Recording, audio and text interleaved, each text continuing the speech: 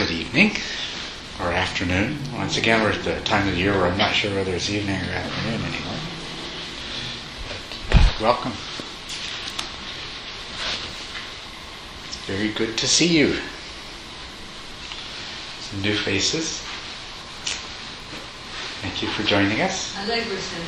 Allegra sent you. Oh, well, good for her. And it's so good to have you here. Wonderful. Yes.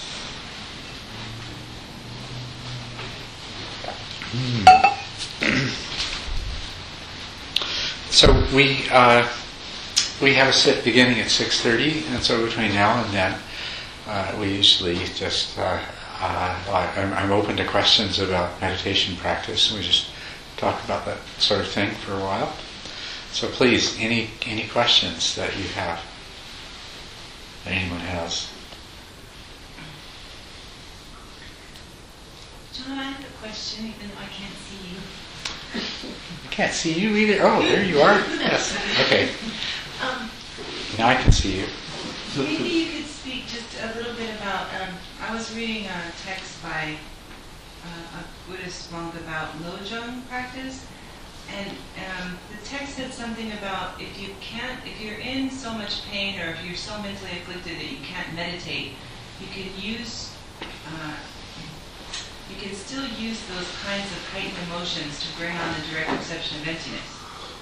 And I just wonder what you think about that, or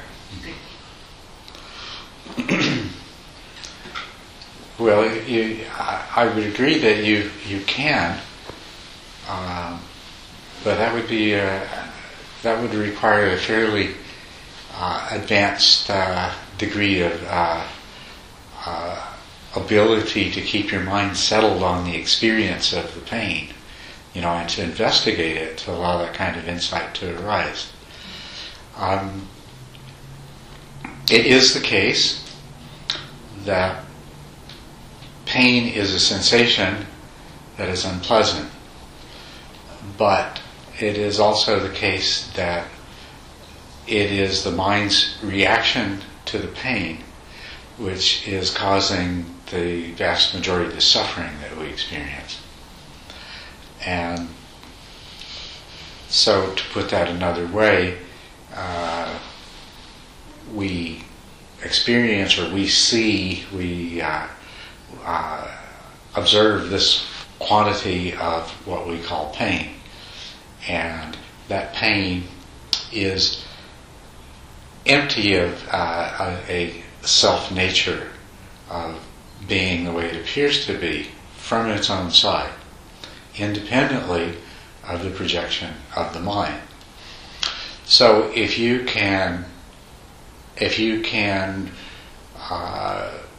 recognize that, and have the clarity and the insight to recognize that it is the reaction of your mind that is causing this to be the suffering that it is, and observe that, which actually, pain is a really effective way to do that, because you'll have a moment where you realize that and you let go of your resistance and the pain is less, and then you can observe your mind resisting once more, and the suffering increases, and you can see you can see the momentary nature of whatever is appearing, and you can see the dynamic that exists in terms of the mind's reaction and the sensation that is the initial source of this. And at some point, that can just crystallize into a really clear understanding that it's not just the suffering associated with the sensation of pain, but it's everything that is being produced in this way. That's an insight into emptiness. The special experience that you're referring to, though, this is when your mind stops doing that. And so it takes more than just insight into the fact that your mind is doing this. Although it's the insight into the fact of what's happening that arises out of directly seeing it happen moment by moment, that is very powerful and very transforming, and it can make it much easier for you to deal with the pain. But you have to have a sufficiently clear insight into the fact that the self that you believe you are, that is experiencing the pain and therefore suffering through the resistance to it, is just as much a projection as the suffering is. That insight has to be equally clear. As long as you don't have that insight into the emptiness of the self that's driving the whole process, the process is not very likely to stop. It's not very likely to be interrupted. So you have to have at least as clear an insight into the emptiness of self as you do the emptiness of the pain or the suffering that the mind is generating. And you also have to have sufficiently powerful equanimity that you can just simply observe this. Basically what would happen, what could happen in that circumstance is you're observing the sensation that is the pain, and you're observing the mind's reaction to it, that is suffering. And as the insight becomes clear, and that's combined with such an equanimity that there is no further resistance, there is no, in the moment when the pain diminishes, there's no grasping after that. And in the moment when the pain intensifies, there's no resisting that. You just are completely open to allowing it to flow. And that creates the conditions by which, at some point, the mind, the conscious process, the whole process is repeated over and over again, moment by moment by moment. There's the sensation and the feeling, the vedana, the desire, the pleasant unpleasantness of it, and that gives rise to the craving, and then the craving gives rise to that reification that makes it all real. And this happens over and over and over again. So in a single moment, the mind can grasp the sensation, experience the quality of unpleasantness, and then at the moment that the craving is about to arise, the mind, through the combined power of the equanimity and the understanding, can turn away from that. Basically, the mind stops, the world stops, and you see things as they really are. That you see that, the words you use where you have a direct perception of emptiness, is that the word that you use? What you have is a perception of things as they are, completely empty of the mind's projection. Empty because in this moment the mind has ceased to construct a world and a self and the suffering that goes along with it. It's ceased in that construction, and it's in that moment of cessation of the construction that you can see. This is a manner of speaking to say that you see emptiness, because emptiness is, it makes it sound as though emptiness is a thing, and it's like, oh, look at the emptiness over there, But it's not. It's the absence of the construction of the mind, because that's what everything is empty of anyway. So you can experience that as a result of pain. Suffering is very well known as a vehicle to awakening. Both physical and mental suffering can be. And so it definitely can and does happen.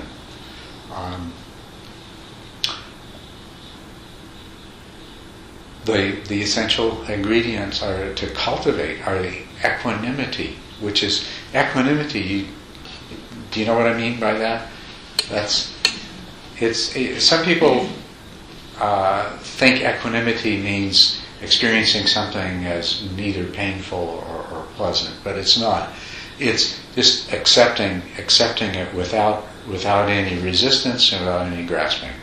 You're just completely accepting of what it is. The mind does not react to it.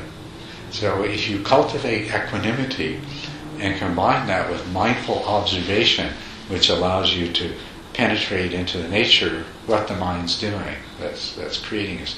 This is really no different than any other practice that leads to awakening. Requires the same things to happen. But pain can be the vehicle for that. Is that what you were thinking of or getting at and asking a question? Yeah. I know you have a lot of pain. And I know I've talked to you about meditating on the pain. And there's many different degrees of understanding that will unfold as you continue to meditate on the pain.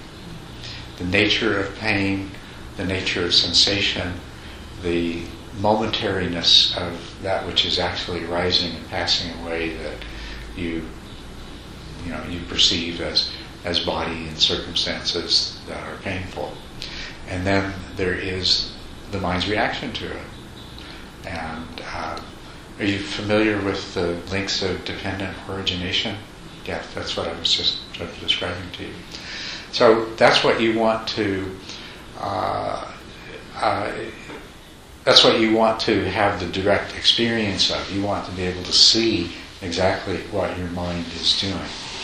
And here we have sort of the same principle that works in all of the different practices that we do. When we practice mindful awareness of observing, for example, when we become impatient or angry, the mindful awareness that is applied to that observation, allows an understanding to penetrate deeply within our mind. It creates a new kind of imprint amongst the mental formations that alters them. It's a completely new kind of karmic seed arises as a result of the mindful observation of what's really taking place when we're engaged in anger or desire or any of these other sorts of deluded mental states that are creating our problems. Right? So this is the same thing, observing the process of what's actually taking place, paying enough attention to it that you actually can see it happen, in something that's so intense as the suffering that's generated in response to a painful sensation. If you can observe that clearly enough so that the understanding of what's really going on penetrates deeply into the mind, into the mental formations that we call the mind, then at some point what's going to happen is that's going to all come together and the mind's going to say, let's not do this anymore.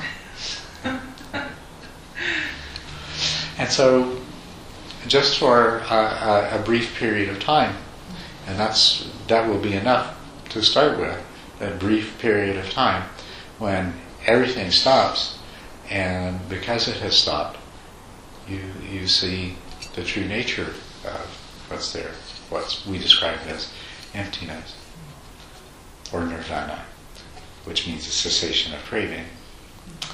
But it actually refers to what's experienced once because you're breaking the link in dependent origination between the arising of the feeling and the craving, which tends to immediately follow after it. When you sever that link, then all the things that would have happened in the subsequent moments stop, and you're just right there with the reality that's always been behind it all. So it's very worthwhile practicing with that in mind. Practicing to see more and more clearly the process of dependent origination as it creates the circumstances that the self finds itself in.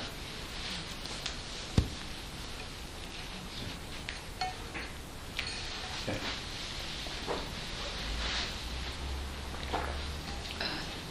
Last time you said something that took me by surprise, and I think you said that samsara and nirvana are the same thing.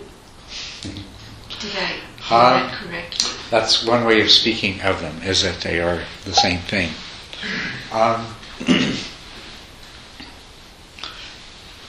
It is not the case that samsara is one thing and nirvana is something else. There is, we can use the word that the Buddha did, suchness. Mm-hmm. Okay. Suchness experienced in one way is samsara. Suchness experienced in another way is nirvana. Now, these words that we use,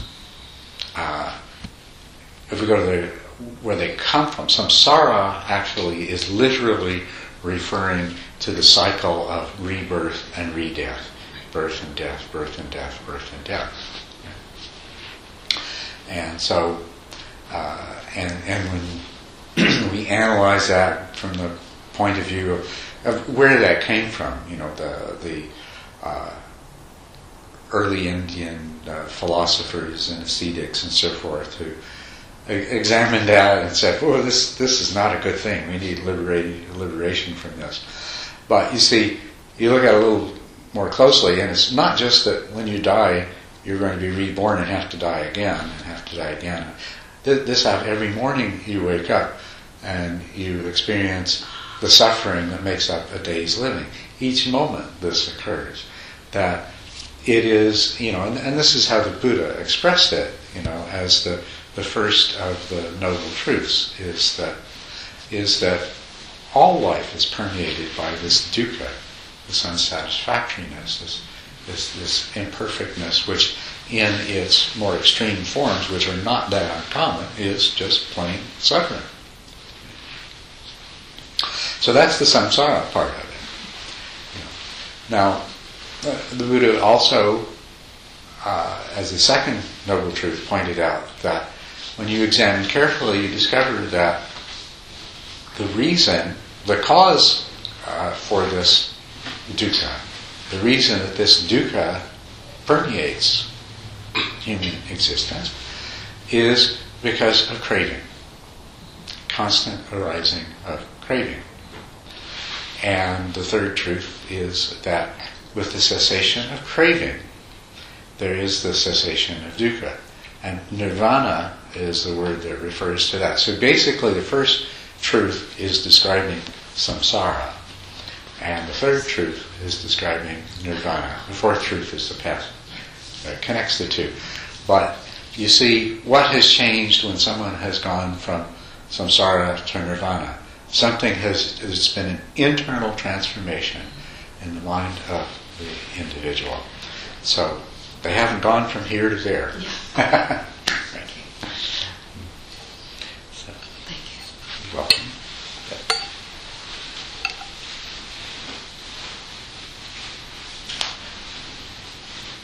We have a few minutes more. Yes? Oh, well, I'm visiting. I'm on vacation. A man showed up at my door today looking for this place, and You what? a man showed up at my friend's door today looking for this place. Oh. And I practiced meditation. I was like, wow, okay, well, I'll go check it out too, Uh-huh. But anyway, so I was just wondering what this is about, and what Vipassana, is that the main kind of style like you do here? Sure, let me explain that. Actually, we haven't really talked that much about meditation in this period. We're talking more about Buddhist Dharma. Yeah. Right?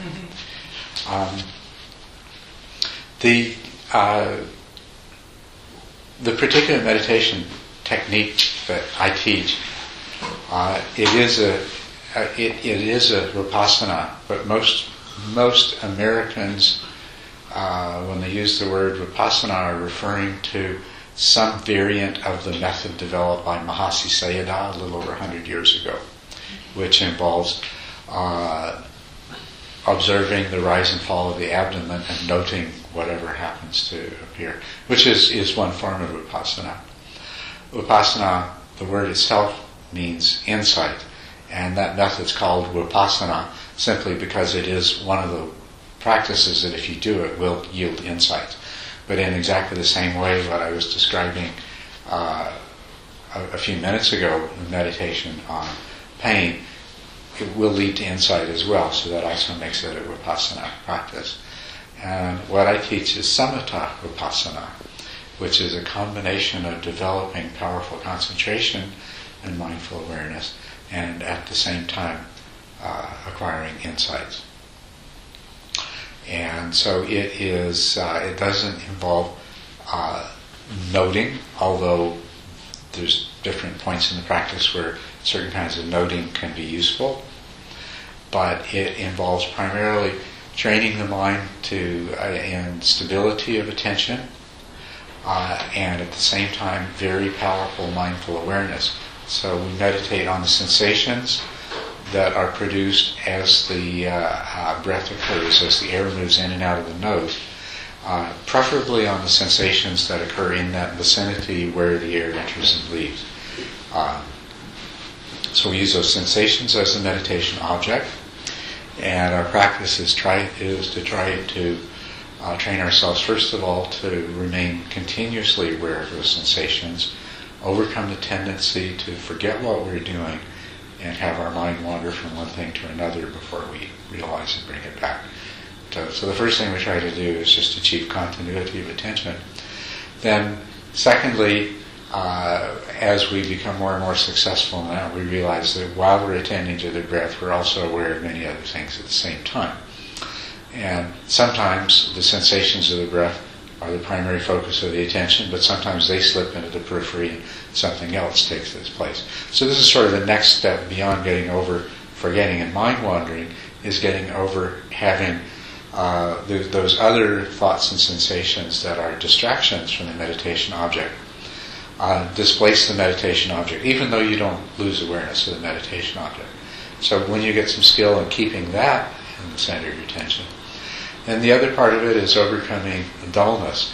The gross dullness is the sleepiness that inevitably, as soon as you start to develop a certain degree of concentration and stillness of mind, you will go through a period where there's sleepiness.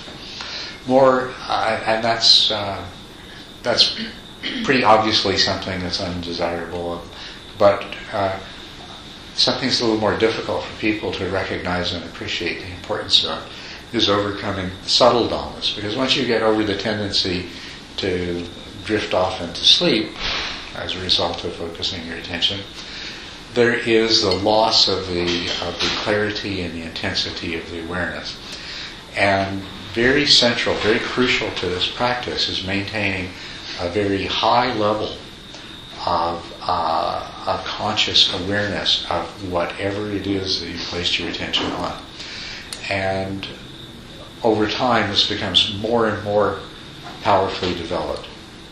So it becomes a much higher degree of mindful awareness than we ordinarily experience in daily life, and certainly than you do when you begin to practice.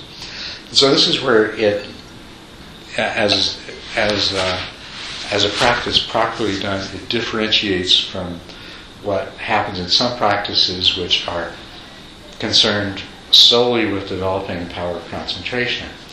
Because what happens with them is when this subtle dullness develops and the meditation object loses its clarity, this subtle dullness of the mind makes it very easy to stay one-pointedly on the meditation object.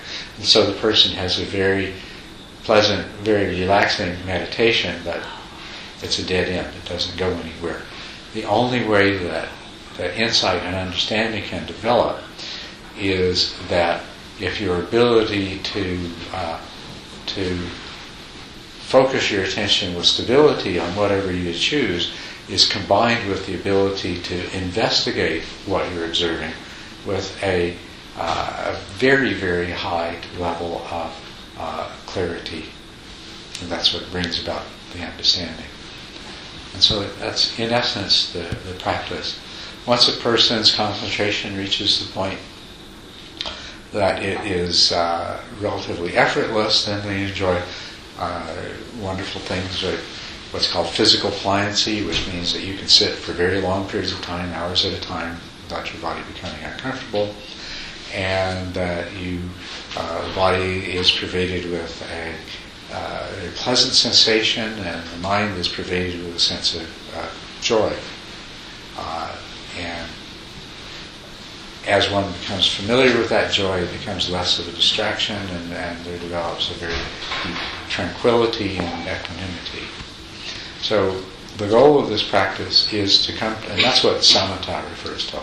The goal of this practice is to come to this place where you've cultivated samatha. Wherever you direct your attention, that's where it stays until you choose to move it. And your mind is completely open, alert, clear, and you vividly perceive whatever you're looking at, so that you have this power of, this tremendous power of the mind for investigation of reality. This is combined with a mind that is in a state of joy, tranquility, and equanimity, so that you see you have exactly the things you need. When I was talking earlier about what's the conditions that are necessary to have experience of awakening, to have the mind stop and the world stop so that you can see things as they really are in awakening. So necessary conditions for that, in addition to concentration and a very powerful mindful awareness, are a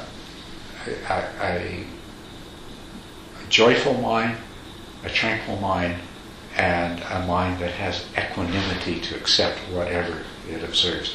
Those are 5 of the 7 factors of enlightenment, as they're called. The other 2 are investigation and energy. When you have those 5, then you start seriously investigating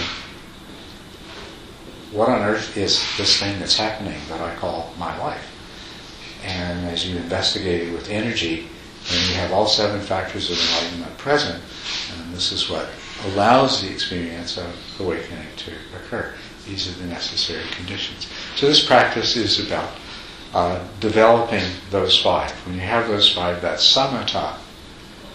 And vipassana is insight. All the way along the line of developing samatha, you will be gaining insight into the nature of the mind, and insights of various kinds into the nature of the human experience. So a lot, by the time you get to the last stage, you've already done a lot of the work. You're fairly close. Does that answer the question? Yeah.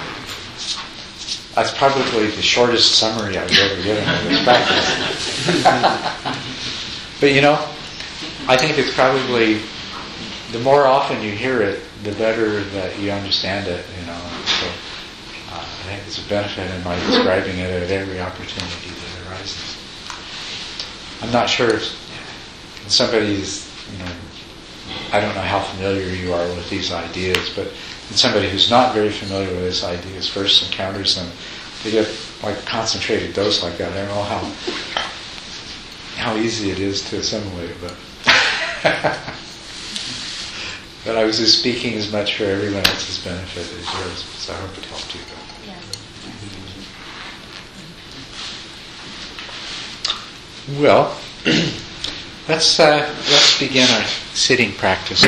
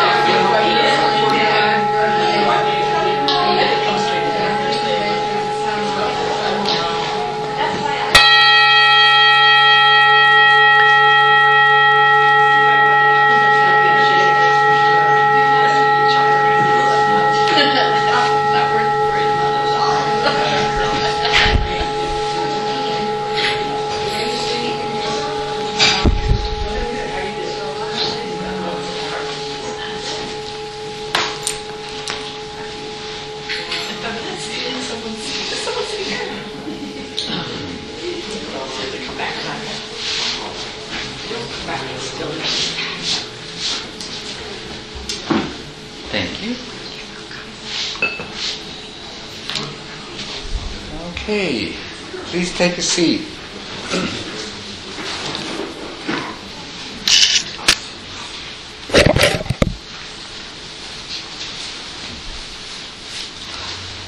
So I hope someone has some good questions for me tonight.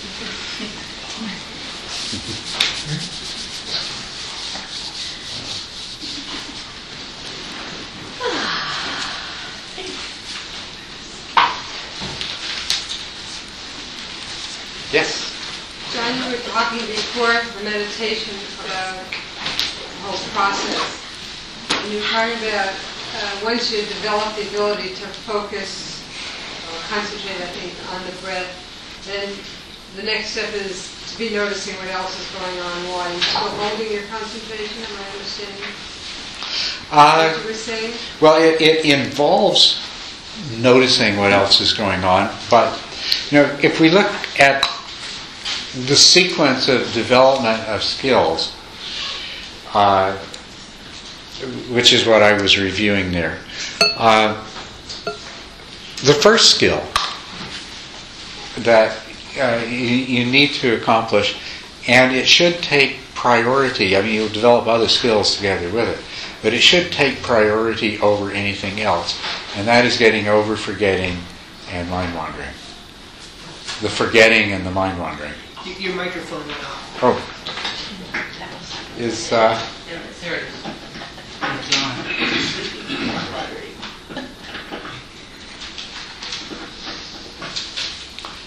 Okay, so, I mean, that's the experience that everybody has when they start to meditate. They forget the meditation object, their mind wanders for a while, and then it's like, oh, wait a minute, what am I doing here? Oh, yes. And that happens over and over again. And until a person can sit down and, for the entire period of their sit, not cease to be aware of the meditation object, that should be their primary objective.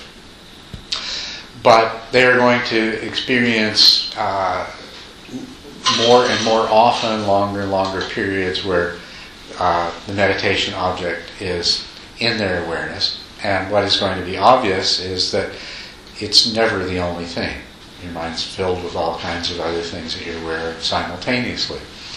And some people haven't understood that, and they feel, like there's something wrong if their mind isn't empty of everything but the meditation object.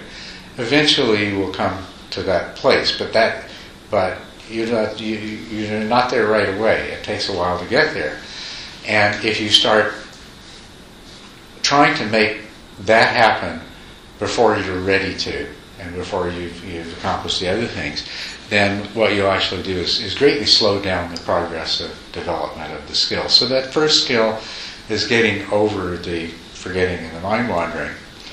But then, every single instance when your mind has not wandered, you're still with the meditation object, there's two possibilities. One is that the center of your focus of attention is the meditation object, and the other things you're aware of are kind of in the periphery. Or you're still aware of the meditation object, but it's kind of off to the side over here, and you're really thinking about something else, or your mind keeps dwelling on the pain in your knee or something else like that. So the appropriate practice when that's the case is that you want to, as soon as you recognize that the meditation object has moved away from being the central focus, and or even that the central focus is being shared by something else, you want to refocus your attention on the meditation object. And that's a skill too. At first, it just keeps slipping off, and it just keeps slipping off, and it just keeps slipping off. But after a while, the skill develops in keeping that as the central focus of your attention. Okay, so that's what I was referring to there, is these sort of two levels of skill development.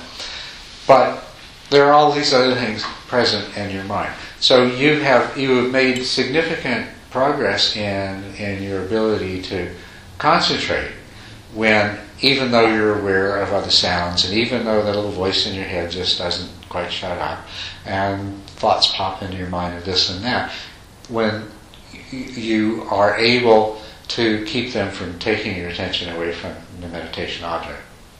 But this is also a great stage for learning all kinds of things, for developing right view, as a matter of fact, of what the nature of our existence is. It is a series of conscious experiences in each of which there is some particular thing that is arising as a focus of attention.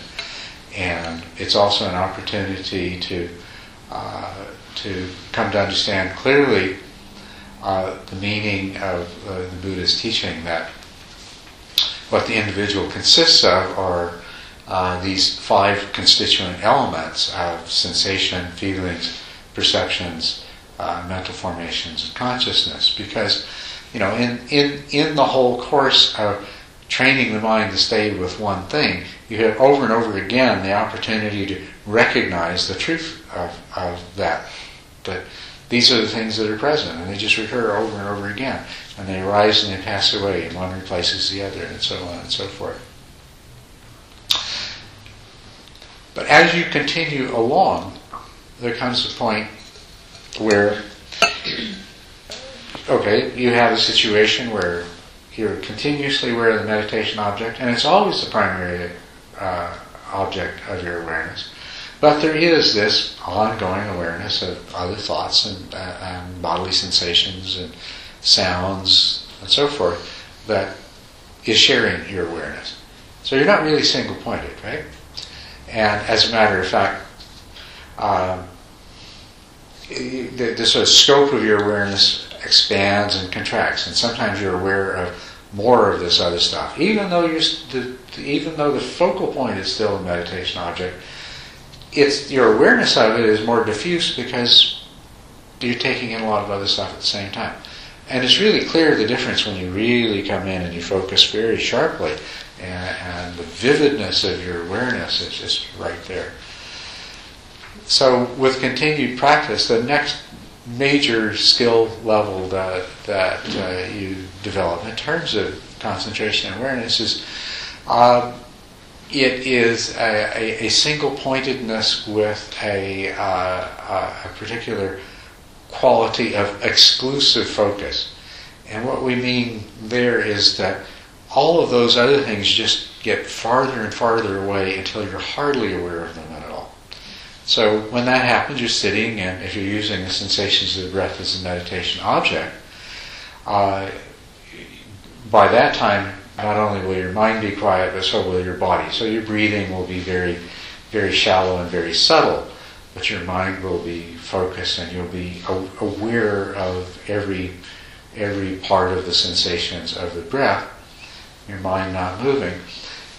And there'll be certain sounds that you are aware of, but not the constant awareness of all kinds of sound. It's just every now and then there will be a sound that is particularly loud or particularly unusual, and you'll be aware of it, but your mind won't go to it. It'll arise and it'll disappear, but it won't really disturb your focus. Thoughts will come, but a thought will come and it'll be like this little whisper that you just ignore and it goes away. And so that's what we call single-pointed focus, exclusive, single-pointedness or exclusive focus. When you have that, then you're very skilled at concentration. And the next stage is to become an adept. What that means is, in order to sustain this, the situation I just described, you have to be constantly vigilant. Because anyone with little whispering thoughts could, if you don't notice that it's there and make sure that there isn't any drifting if your focus takes place. Or when there's a sound, and that might trigger a thought process. Or it might cause you, if a phone rings, for example. You notice how there's the mind waiting for the next ring. So you have to be constantly vigilant and ready to make a correction if the mind starts to drift. There's another aspect of this I didn't discuss at all, which is dullness. or dullness starts to develop. And that constant vigilance actually produces a subtle agitation of the mind. But at some point, it's no longer necessary. At some point in the training, this sustaining of attention becomes effortless. And it's very wonderful when that happens. Now you don't need this to be constantly online. The mind enters into a new depth of calmness. And we could say that you're not just skilled in meditation, you're now an adept. Your mind, you place it somewhere, it just stays there.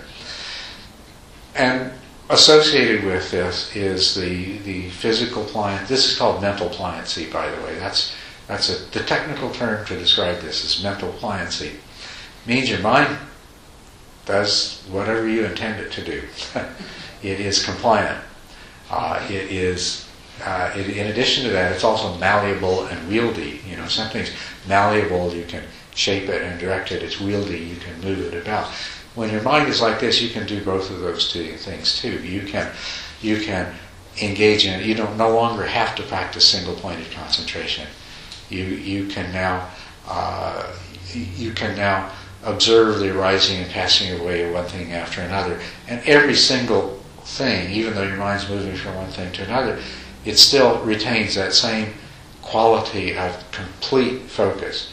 Even though I'm only on this for a moment, I'm totally on it, and then it goes to the next, and it retains that power of mindful awareness and that quality of focus. That's the quality that we describe as being wieldy. You can direct your attention here and explore that. You can direct your attention there and investigate that. And this moving about does not disrupt the quality of your concentration or your mindful awareness. That's the wieldiness. Malleableness is that you can reshape the way that you're observing. You can, for example, your mind is trained to observe the sensations of your breath. You can bring your conscious awareness a step back so that you're observing the mind, observing the breath. Or you can drop the breath entirely and just open the mind up and make it space-like and just be aware of anything that arises and passes away without clinging to any of it, without following any of it. This is a quality of a mind that is malleable. So it's mental pliancy with a mind that's malleable and wieldy. It's a wonderful thing. Even better yet, as if that didn't make it nice enough. You've overcome 99% of all of the frustrations and difficulties associated with any kind of meditation practice, but it's accompanied by physical pleasure and a feeling of joy, which matures into tranquility and equanimity. So these are the stages through which your practice can develop through. And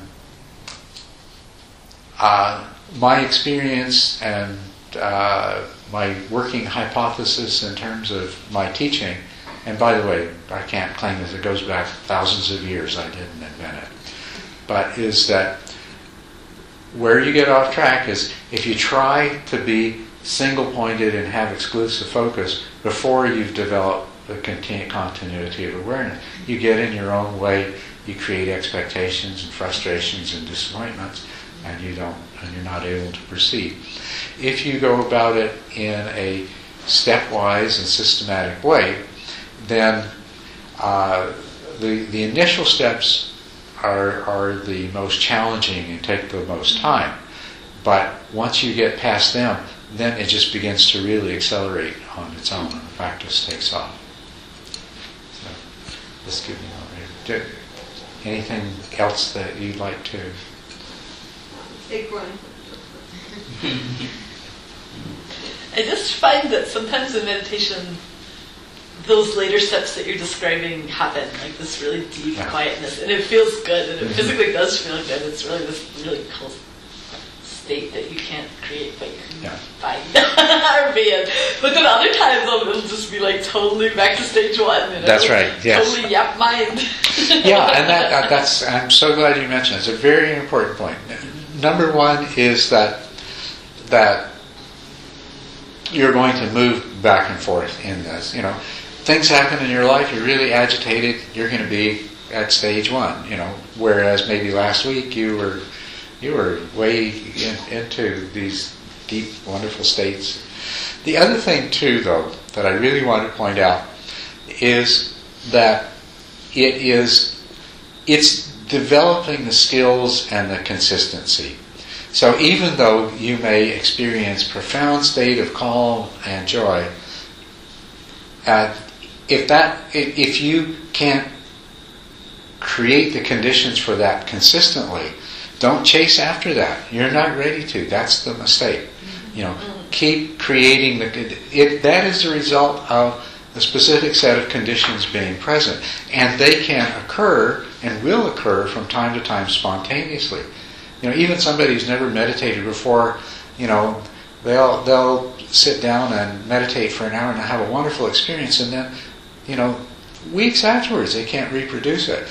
And to the degree that you cling to that, something like that is wonderful because it gives you a taste. It's like, you're no longer taking it completely on faith, right? Because you've had an experience yourself. But beyond that, the problem is that you keep grasping at, you want that, But you've got to let go of that, and what you've got to do is put your effort into, if your problem is forgetting, then what you want to work on is remembering.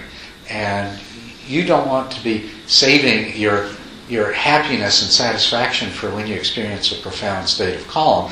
You want to have that satisfaction and happiness every time you remember to go back to the meditation object. That's you want to have it. You want to be really pleased with yourself, just because you discovered your mind was wandering and it hadn't even been a whole 15 minutes yet. Right? Because that's the kind of positive reinforcement that is going to bring you to the next stage. So we have to be very careful when we have the positive experiences, when we experience some of these more advanced, when we have a meditation session that partakes of these more advanced stages than where we're really at, is to not get caught up in thinking, well, that's what I should always have. Because you're working towards the point where that is what you always have. So that's really an important thing to always keep in mind.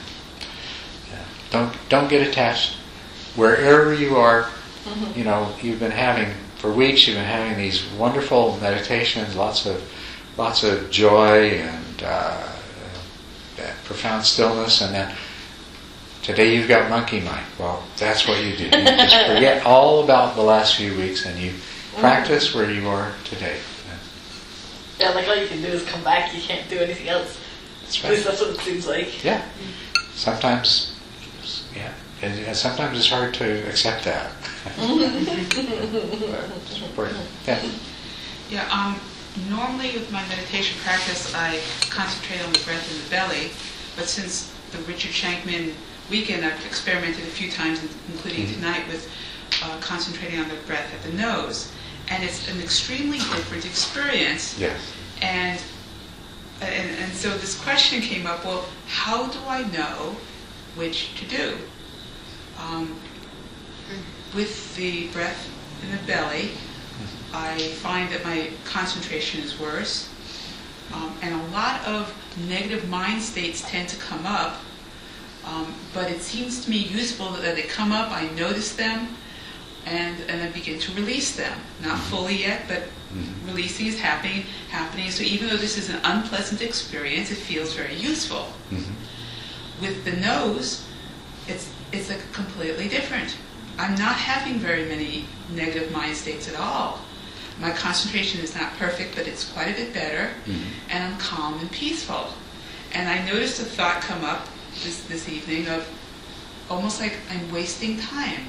I'm just enjoying myself. And so naturally I was like, wait a second, catch that thought, don't go too far with that thought, because I don't know.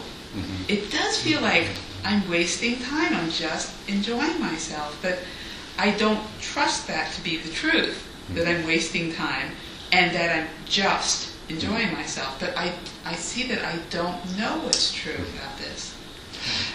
Well, what you I can, with a lot of confidence, say that if you continue to experiment in this way with using the breath at the nose, it won't always be that way.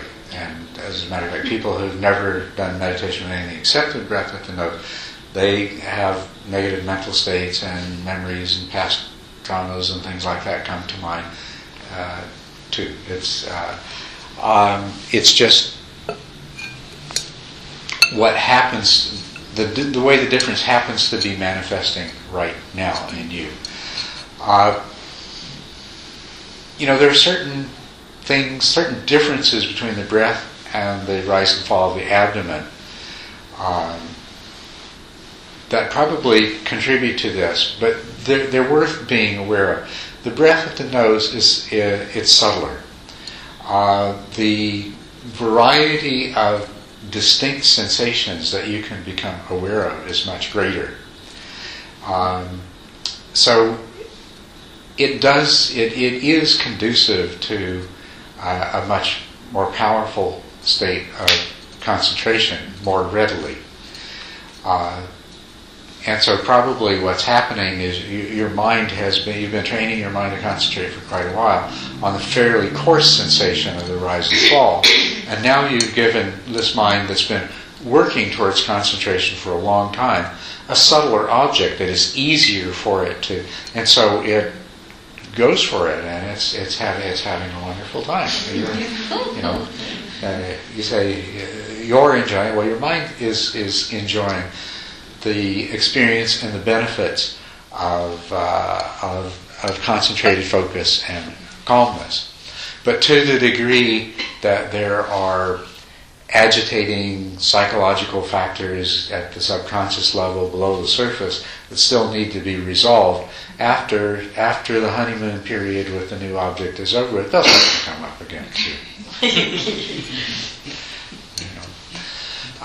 The advantages of the breath at the nose are largely to do with, this is tactilely much more sensitive area, and the movement of air that's producing the sensation is also much subtler, and when the breath becomes very quiet, it requires a very highly developed mindful awareness to even be able to detect the breath. But if you have succeeded in developing powerful mindful awareness, then you have this paradoxical situation where your breath is so fine that you're hardly breathing at all, but the sensations are so intense you can barely stand them. Any of you have that experience and know what I'm talking about? Really slow. It's like 2 breaths a minute or something. Very, very slow, but sometimes very, very fine and very shallow. Mm-hmm. But sometimes even though it's so fine and shallow, it's become so sensitive that you might have this question: how can I stand to breathe all the time? It's so. But it's just the difference in. So this is the quality of the mind at the breath. It's also a much smaller area, and so it has certain qualities that make it quite useful for developing concentration and single-pointedness. But you can do all the same thing with the rise and fall of the abdomen as well. I think most of the difference that you're experiencing between these two as meditation objects, you're experiencing the real difference, but it's a reflection of the fact that your mind has been trying to remain focused on a coarse object, and now all of a sudden it has a very refined one. So my recommendation to you would be to continue to experiment. I would say let go of all those worries about whether you're wasting your time or just because you're finding it enjoyable. There's nothing wrong with enjoying it. Enjoy it while it lasts. But in terms of the long-term objective of training your mind in both power of awareness and stability of attention, just continue to work with this and see where it takes you, and at any point that it seems appropriate, go back to the abdomen if you'd like to, and most definitely if you're going to do a retreat like the one I believe you're planning to do in June, follow the instructions for that particular method. In a way, it's like having a convertible sports car and a big SUV. And which one am I going to drive? Well, it depends on the mood you're in and what you're trying to accomplish in the moment. But they'll both get you there.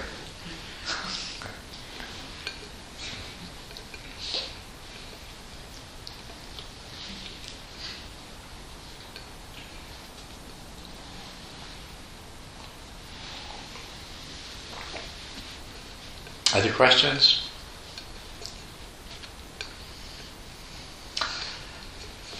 One thing that I can suggest to those of you who are still dealing with the problem of forgetting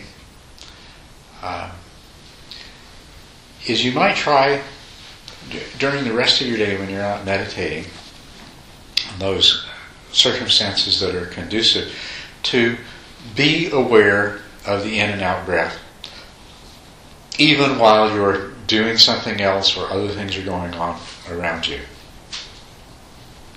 Just try as often as you can throughout the day to just be aware of the sensations of the breath. Same thing when you're in bed going to sleep at night and when you're waking up in the morning. Just as often as possible, just keep bringing the attention back to being aware of that sensation and make it a habit. Of course, it's hard to be aware of the sensations of your breath while you're talking to somebody, and if you're driving your car, you can be aware of the sensation of the breath, but that's definitely going to be in the background, right? And it's not going to be in the foreground of your awareness. But just you can practice cultivating continuity of awareness under all kinds of circumstances, and do that.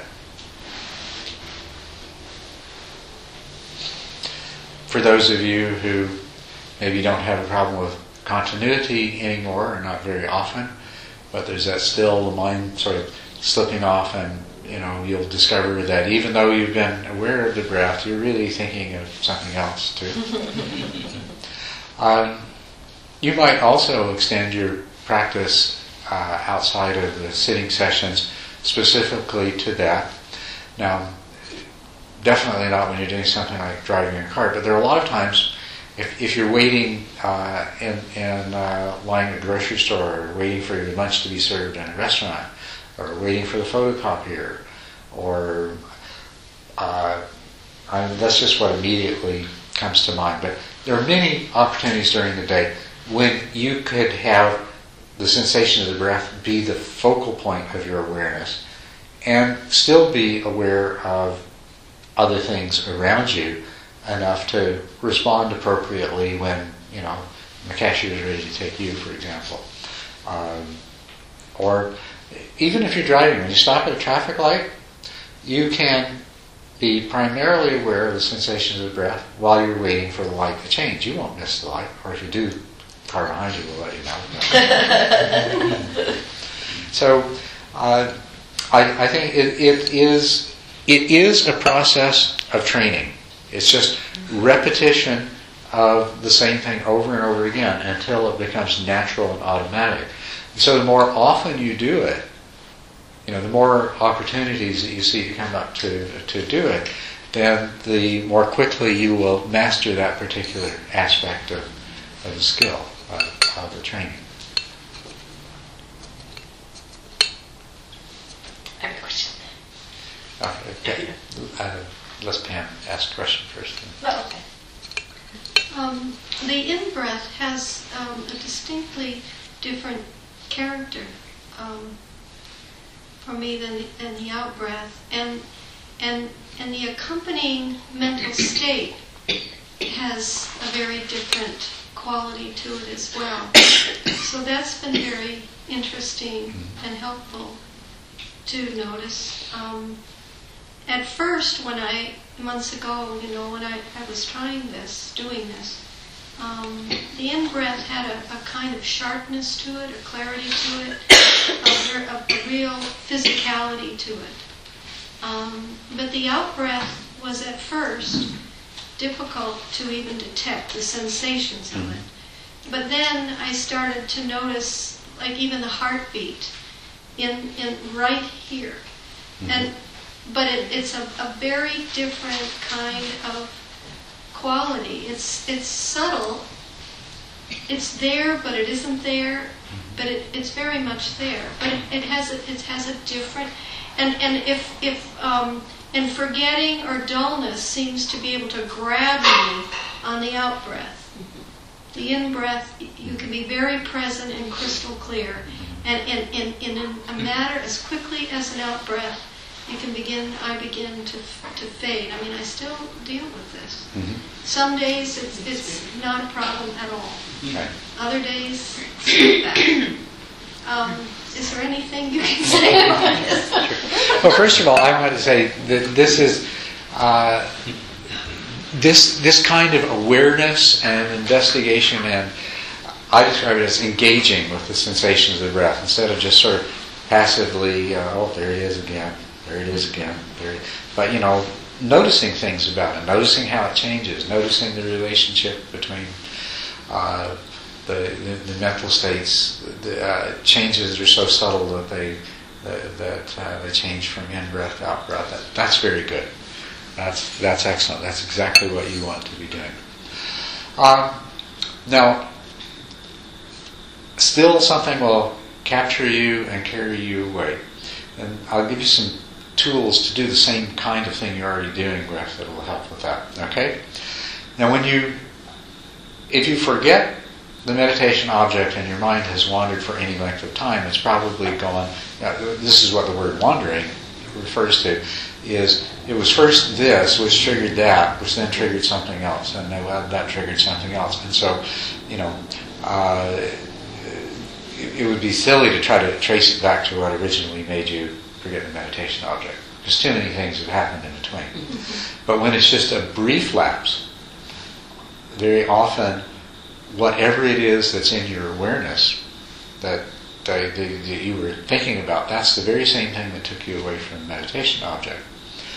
And so you can adopt an attitude of just noticing what it is, not analyzing it, but the analogy that I use is you got abducted by it. So look your abductor in the face, maybe you'll recognize it next time, before it comes. You can carry this to another step usefully, although don't create too much busyness in your mind. But if you become very familiar with the hindrances, you can label the distraction that carried you away according to whether it was to do with sense desire or ill will or procrastination or worry or doubt. Most of them will have a label of being sense desire, occasionally ill will if you've had some disagreeable thing that's happened to you recently and it's in your mind. But and the sense desire will have to do with those things that seem really important to us. And so when I say you notice the thought that carried you away, and after a few noticings, it's obvious that, it's the same one or two or three thoughts over and over again that keep carrying you away. And so then when you're back and you're with the breath, then you can start watching for those thoughts arising and being more on guard against them specifically. And another thing along this line, and once again, don't let it lead to making your mind busy, but if you have a sort of clarity and engagement, and you can do this in a natural flowing way. The thoughts that carry you away from the meditation object, and this is not just the ones that cause you to forget the meditation object, this is also the ones that just displace the meditation object, push it off to the side while you're aware of them. They kind of fall into three different categories. There's the ones that ambush you. They're the ones that just, bam, all of a sudden they're there. Where did that come from? You know, you didn't even see it coming. Not too much you can do about those. There's the sneaky ones. You know they're there, and they just kind of gradually get closer and closer until next thing you know, here's a sensation of my breath, and here's this other, and they're just right there together. And a moment longer, and the breath would be over there, and this something, right? That's what I mean by they kind of sneak up on you. The third kind, they're seductive. They're oh so attractive, and you feel your mind being drawn to them. It's okay, and you keep having to come back, but you'll feel that this is something that your mind would really like to engage in, this particular thought process or this particular worry or whatever it is. You're nodding your head. You know? So they kind of tend to fall into these three different categories. So practicing mindful awareness while developing concentration is noticing these kinds of things, and it helps to speed the process along. May I ask another quick question? Because I'm having a problem with this. This that we would call the third A, and I think I've mentioned this to you before, but it continues. It is so seductive to me, because when I close my eyes and I focus my attention here, it is so strong and so clear. It's like the room, the world, everything comes into focus, and it is so clear. And it's so, and I can just feel my whole body just totally let go. Even the muscles of my face let go. I mean, the tension drains, and everything is clear.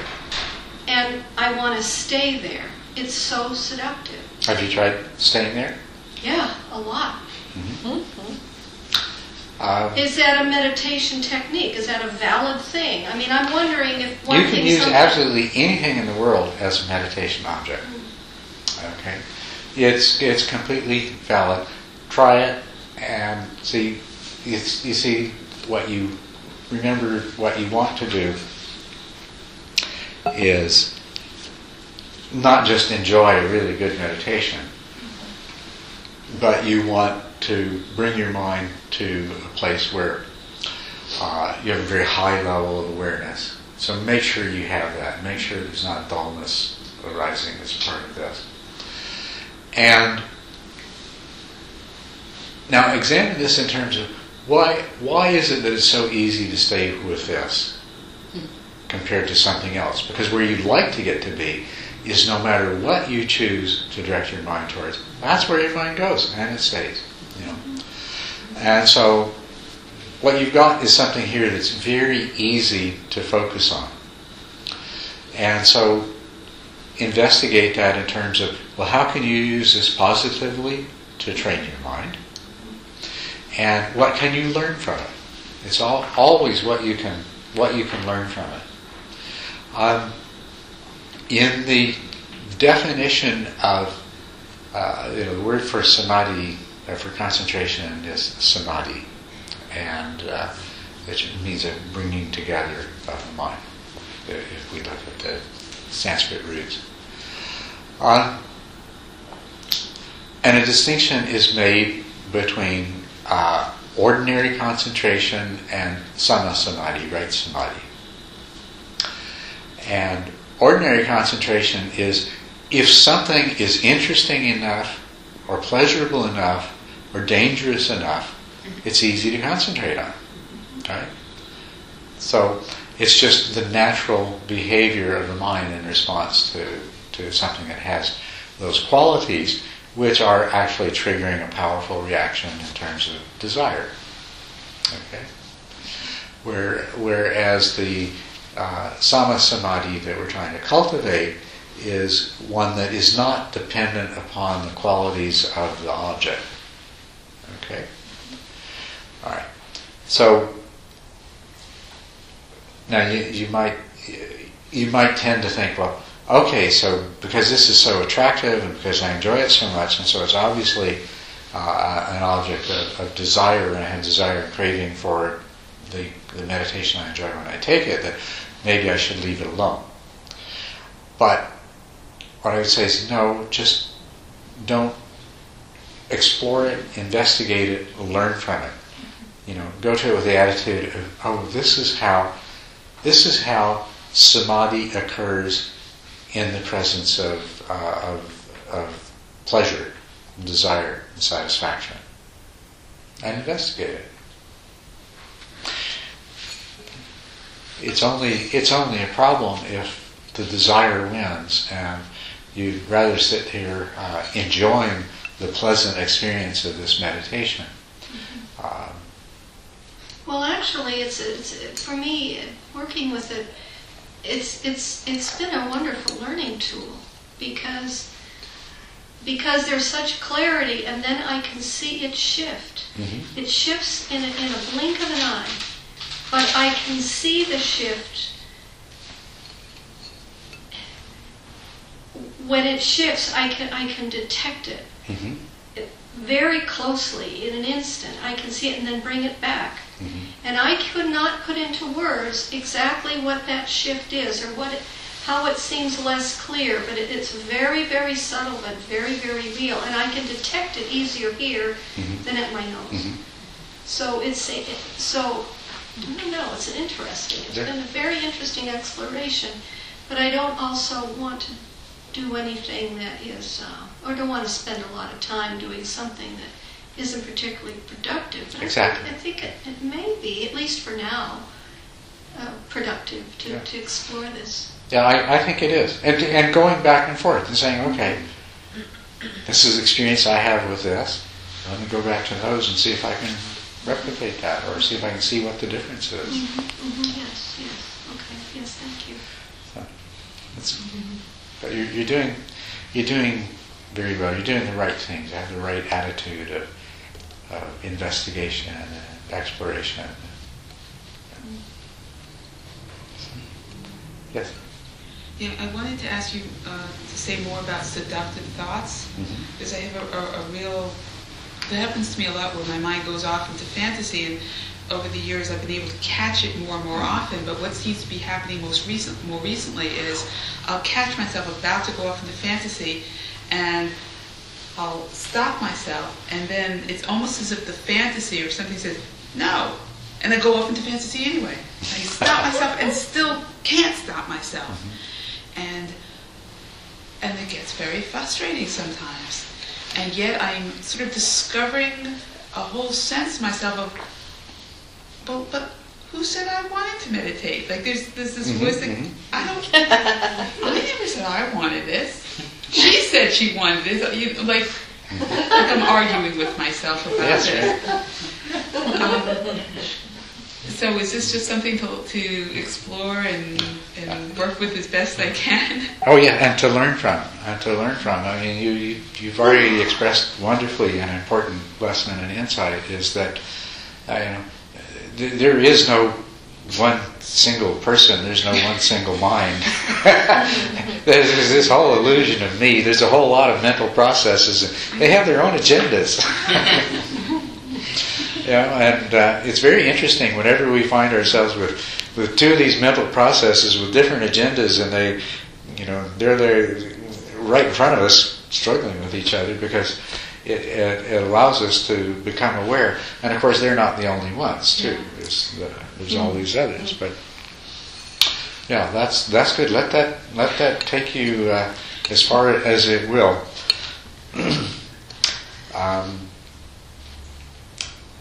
There is no single entity that you can put the label I on.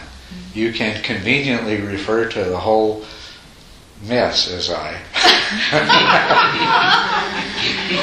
and you can work with it, piece by piece and in its totality. But the more clearly that you can recognize that there's no one part of this that deserves this label of the self or the one who wills or the one that's in control or so forth. Yeah. I was thinking about the question about trusting your mind, because a lot of times I'll get the feeling like, oh yeah, it's very trustworthy, like the direction to go with a certain mental state or to decide to do a certain thing or something. It seems really trustworthy, but then there's other times I'm getting caught in realizing whoa, that was really unskillful. Something that happens, that having panic or something, or getting really angry when it wasn't helpful, or just things like that. And that sounds like contradiction. But at the same time, it does feel like it's possible to know, like it is trustworthy. And I don't know, I was just curious what your thoughts were about that. Well, your mind is never completely trustworthy. Because your mind, or these different parts of your mind, are generating the perceptions out of which you're constructing your reality and your sense of self. And they're doing that on the basis of all kinds of unconscious processes that so you can never completely trust it. But that's where a value system comes in so handy. Even something so simple as being able to discriminate the presence of desire and aversion can help you know when what your mind is presenting with you might be more trustworthy or less trustworthy than others. But there's also, to continue on this theme of there's I am really a committee, and when there's a really strong consensus, that's usually what you're going to end up going with anyway. And that's usually what we mean when we say you trust our mind, is that there's of the different aspects of what makes us up, when there's a strong consensus, then we have a lot of confidence. But it would be a mistake to ever trust that totally. Because sometimes it feels like there is a direction of the mind or an inclination or something that you can distinguish and say, yeah, that's it. I don't know if that's a different way of saying it or if that's what that is. But. Yeah. But see, then how do you, because it's very dangerous to get into the second guessing state where you don't trust yourself and where you're really, that's just it's like this pitfall of anxiety and indecisiveness and inability to do anything because you're just always second guessing yourself. Yeah, that is true. Actually, I'll just offer you something that might be helpful. When we find ourselves in a state of indecision,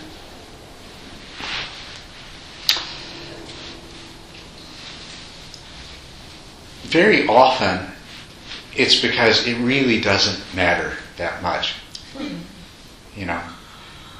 Is that not true? Think about it. But when it's the decisions that are hardest to make are the ones that, in the long run, it really doesn't matter that much. Which shade of pink should I paint my bedroom? Well, you can spend days worrying about that, hours looking at paint chips and everything else, and in the end, it really doesn't matter that much.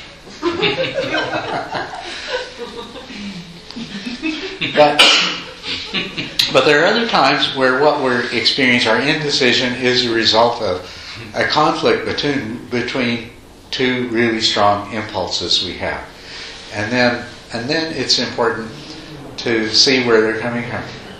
Anger strongly justifies itself, and ill will and tendencies towards action that come out of that appear in our mind, as it's the only possible thing I could do or say, or the only reasonable thing, or of course I feel this way. I mean, it has the quality of self-justice. It's amazing to me when I look at my own mind and see the quality of self-justification that negative, aversive, ill will kinds of thoughts carry with them. And so if you find yourself in that, I'm going to go and tell them, I'm not going to take this anymore. And some other part of yourself is saying, look, why create any more trouble than there already is? And you're in that kind of thing, then you look at that and say, okay, what would the Buddha do? What would Buddha do? And see if you can help. What's that? That'll straighten you right out. It should at least help a lot. Would the Buddha go and tell him off? Yeah. One very mundane question. When I sit cross-legged, for sure my leg's going to sleep. Am I better to just arrange myself somewhere where it's not going to go to sleep? Or should I work with the idea that somehow I'm going to get past that? No, you should. The first step should be to try to find a way to sit that you're not going to have that problem, or at least that there's the absolute minimum problem. You may find that there's no way you can sit that something doesn't fall asleep. So out of all of those, find the one that is going to be the least of a problem and the least distracting for you. Some people have things going on in their bodies such that they're never going to find a way that they can sit comfortably. But always find the place that's going to work best and then use that. And it's not about working through things or getting over things, except the things that there's no other alternative for. So there's nothing magic in sitting cross-legged on a cushion. No. As a matter of fact, it's depending on the health of your body and the condition of your musculoskeletal system, sitting cross-legged has a lot of really definite advantages. Sitting in, if you're capable of sitting in a full lotus, that's a really stable position to sit in. But most people can't, and most people it would be a huge mistake to even try or to even think about it. Half lotus, that's not as good as full lotus, but that's pretty darn good. Simply sitting cross-legged, most people can do that, and that's really good. Can't do that, sit in a chair, or even sitting cross-legged. There's so many different ways of sitting cross-legged. Some people put supports under their knees. Some people use it's called a meditation band. It's just a strap that you put around your waist and it supports your knees. Different shapes of cushions. These C-shaped cushions versus the round ones. I always suggest that you experiment and you find the most comfortable way that you can sit and work with that. If as time goes by that you can move to a more stable position, then go ahead, but don't worry about it. It doesn't have to happen. It could even go the other way. You could start off as a meditator that has no problem sitting cross-legged, and then you develop sciatica and you just have to give it up and sit in a different way. That happens. Posture is a means to an end, and it's not an end in itself. It's just strictly a means to an end. Okay?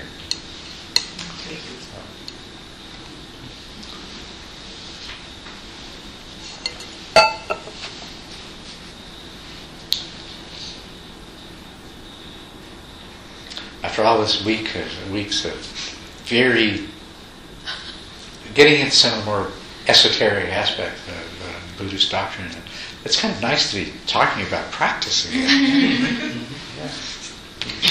Well, I just was thinking once again. I think I have this thought very, very frequently, and perhaps we might all too. And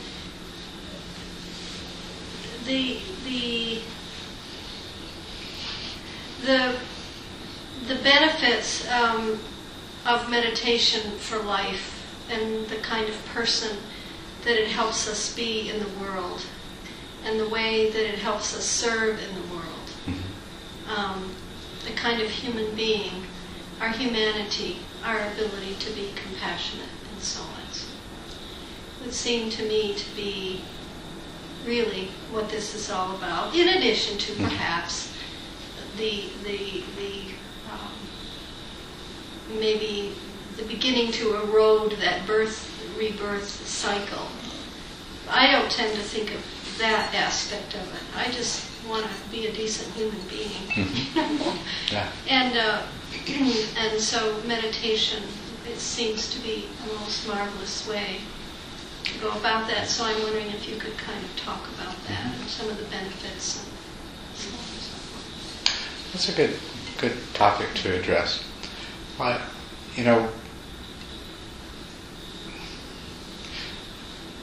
we'd like to live the best life that we can, and the way to do that is to try to do better than we have done in whatever way we can, day by day, step by step.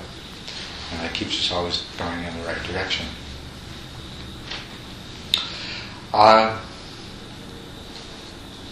And I'll point out that meditation by itself won't necessarily make someone a better person.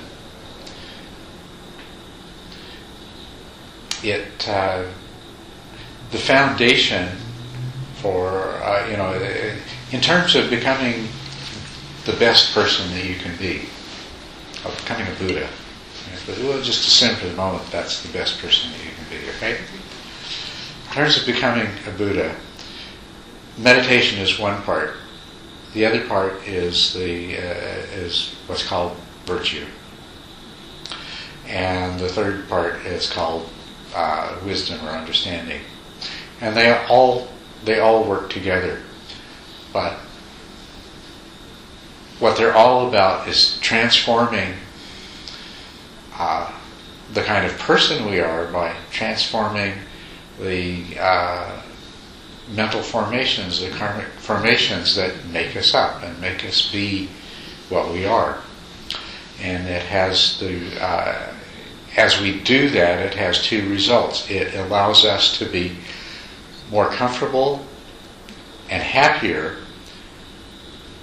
in ourselves in whatever situation we find ourselves in. And it also causes us to behave, to interact with others, to be in the world in a much more positive and wholesome way. And these two are absolutely inseparable from each other. To practice virtue requires that you be aware of the non-virtuous activities of your mind and of your speech and of your bodily actions. And that is a big step. Most people, no matter what religious system that they choose to follow, it will involve some code of conduct, and the very first thing they'll discover is it's a whole lot easier to say you're going to follow this set of guidelines, precepts, commandments than it is to really do it. And the first step is you have to be aware when you're not doing it. This is one of the things that meditation contributes to.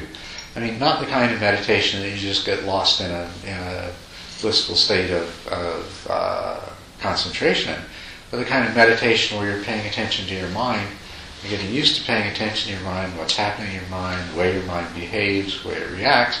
This carries over, and it allows you to be much more aware of your conduct. But there's a limit to the value and effectiveness of just following rules for the sake of following rules, keeping commandments or precepts for the sake of keeping them.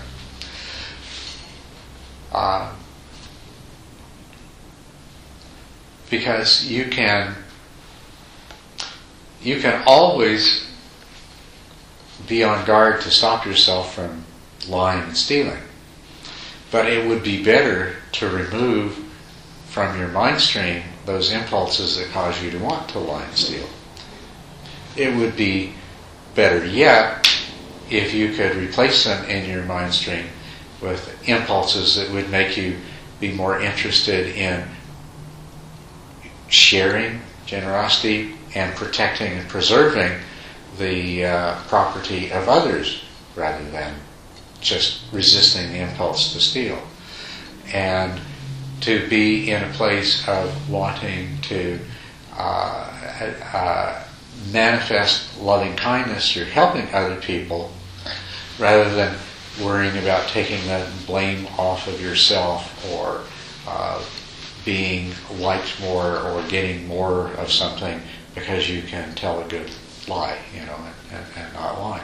So it's that inner transformation of the roots of our behavior, and this is where this is where meditation and mindful awareness can really contribute to our ability to become a better person and make it possible. Because as you develop mindful awareness, you focus the mindful awareness on what's going on in your mind when the tendency arises to engage in unwholesome activities. And you don't even really need to do anything more than that, because that mindful awareness will not only notice those specific qualities of those activities that make them unwholesome, it will notice the unwholesome effects that it has on you and on other people, and at some deep level in your psyche that's not immediately visible, some switches will be flipped and some changes will be made, and you'll be some degree less likely to continue doing the same thing endlessly. It also feeds back into the meditation. At a certain stage of meditation, a person who goes around telling lies, confabulating stories, taking things from other people, doing things that are harmful in one way or another, making spiteful comments, all that stuff's in their mind. They know they did that. They're sitting there. Here I am, trying to make my mind really still. Somewhere down below the surface where I can't see it, part of my mind is agitated due to the remorse for the things that I've done, due to the worry about if I'm going to get caught for this thing. I mean, if there's something you don't declare on your income taxes for a few years in a row, there is no way that that's not going to keep chewing away at you all of the time. If you purify the behavior in your life, you'll have a mind that can truly enter into a state of peace and calm without having this kind of agitating influences present. You can't sit there and say, okay, effortless concentration is going to cause spontaneous joy to arise in me, with a psyche that's full of all of these negative things, guilt and remorse and worry and desire for this and anger about that. Those things all have to be eliminated. So they work together. The meditation helps you to make the changes in your life and in your behavior. But if you don't make the changes in your life, your meditation is going to go just so far and no further. So they have to go together. And of course, wisdom, understanding, supports both of these in very powerful ways. So that's how these things work together.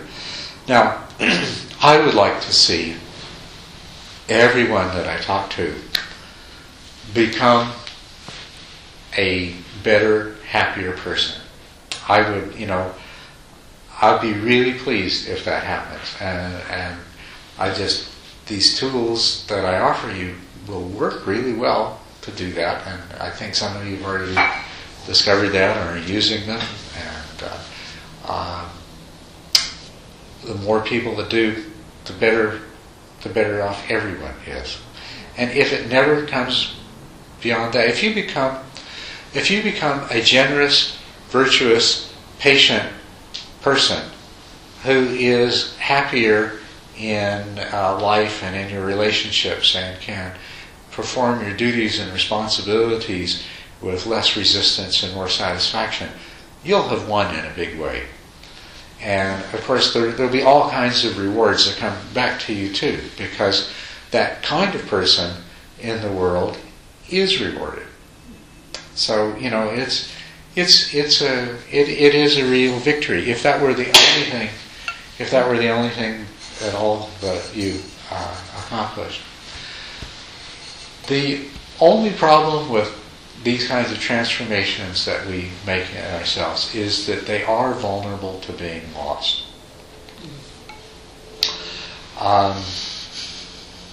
Of course, the greater the period of your life that you can spend having already succeeded in becoming a generous, virtuous, and patient person, then the more stable those tendencies are, and the less easily they are to become overwhelmed.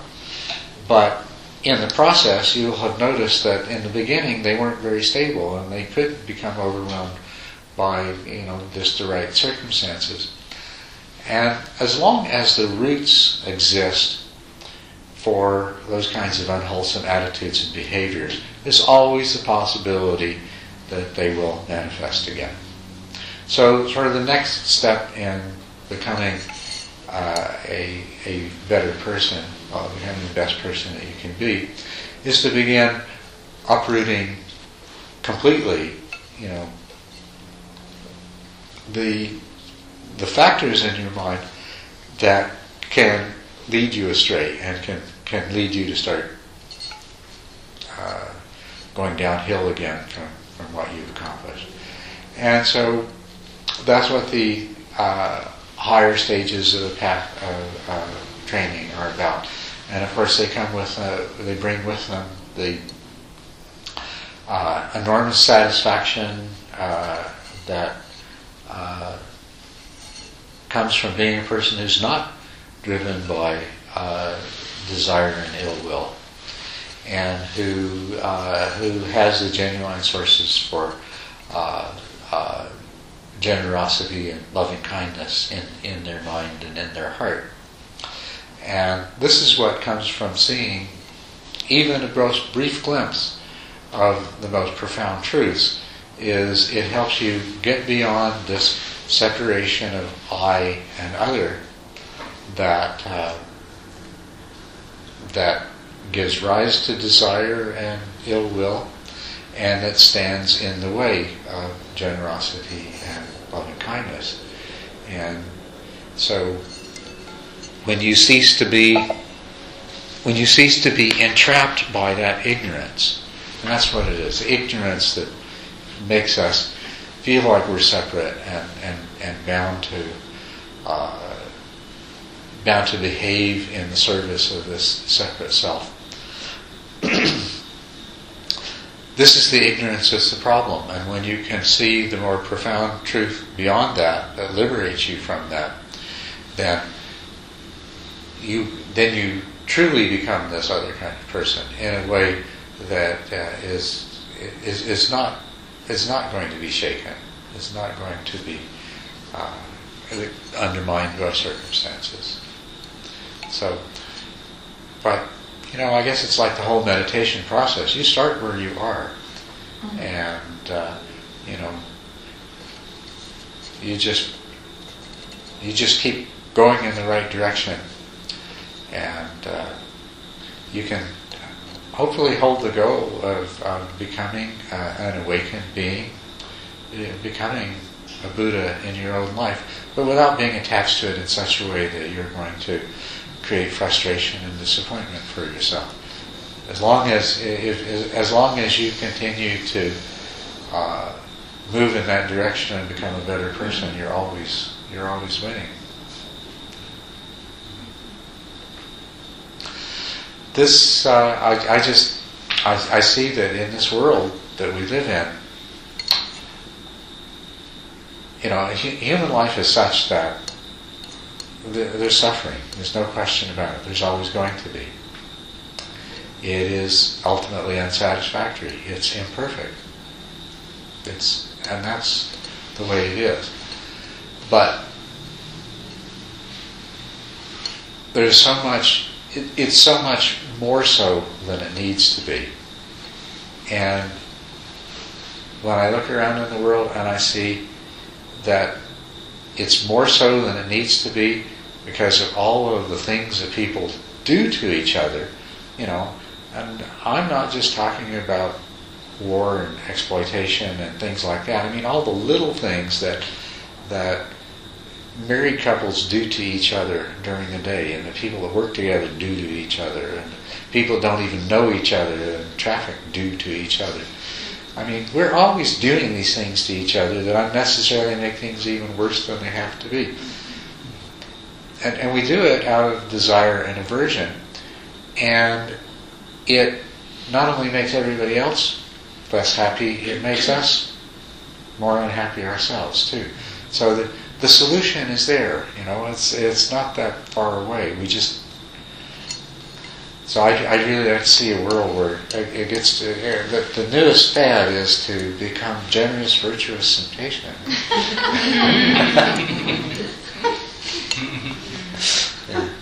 And that's how we greet you. How are you doing today? Oh, great. I'm becoming more generous, virtuous, and patient all the time.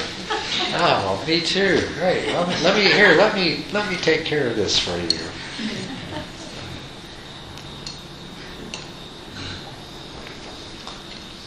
Yeah. So the potential is there. The wonderful thing is that we're not the isolated, lonely, struggling, separate being that we think we are. And you have a universe to gain and nothing to lose except your sense of futility, alienation, and meaninglessness. So if you're willing to pay the price,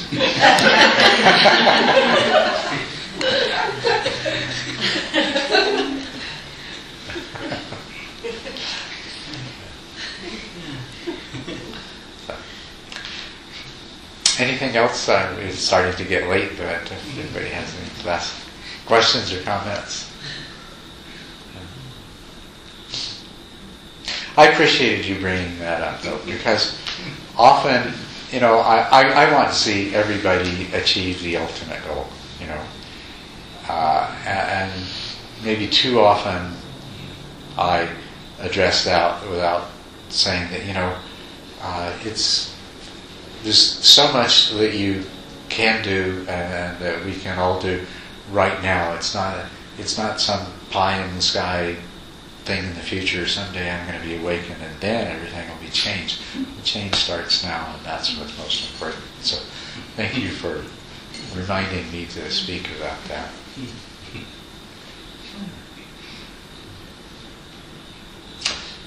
Okay, well, if nobody has anything else, then and thank you all, and bid you good night, and until next time.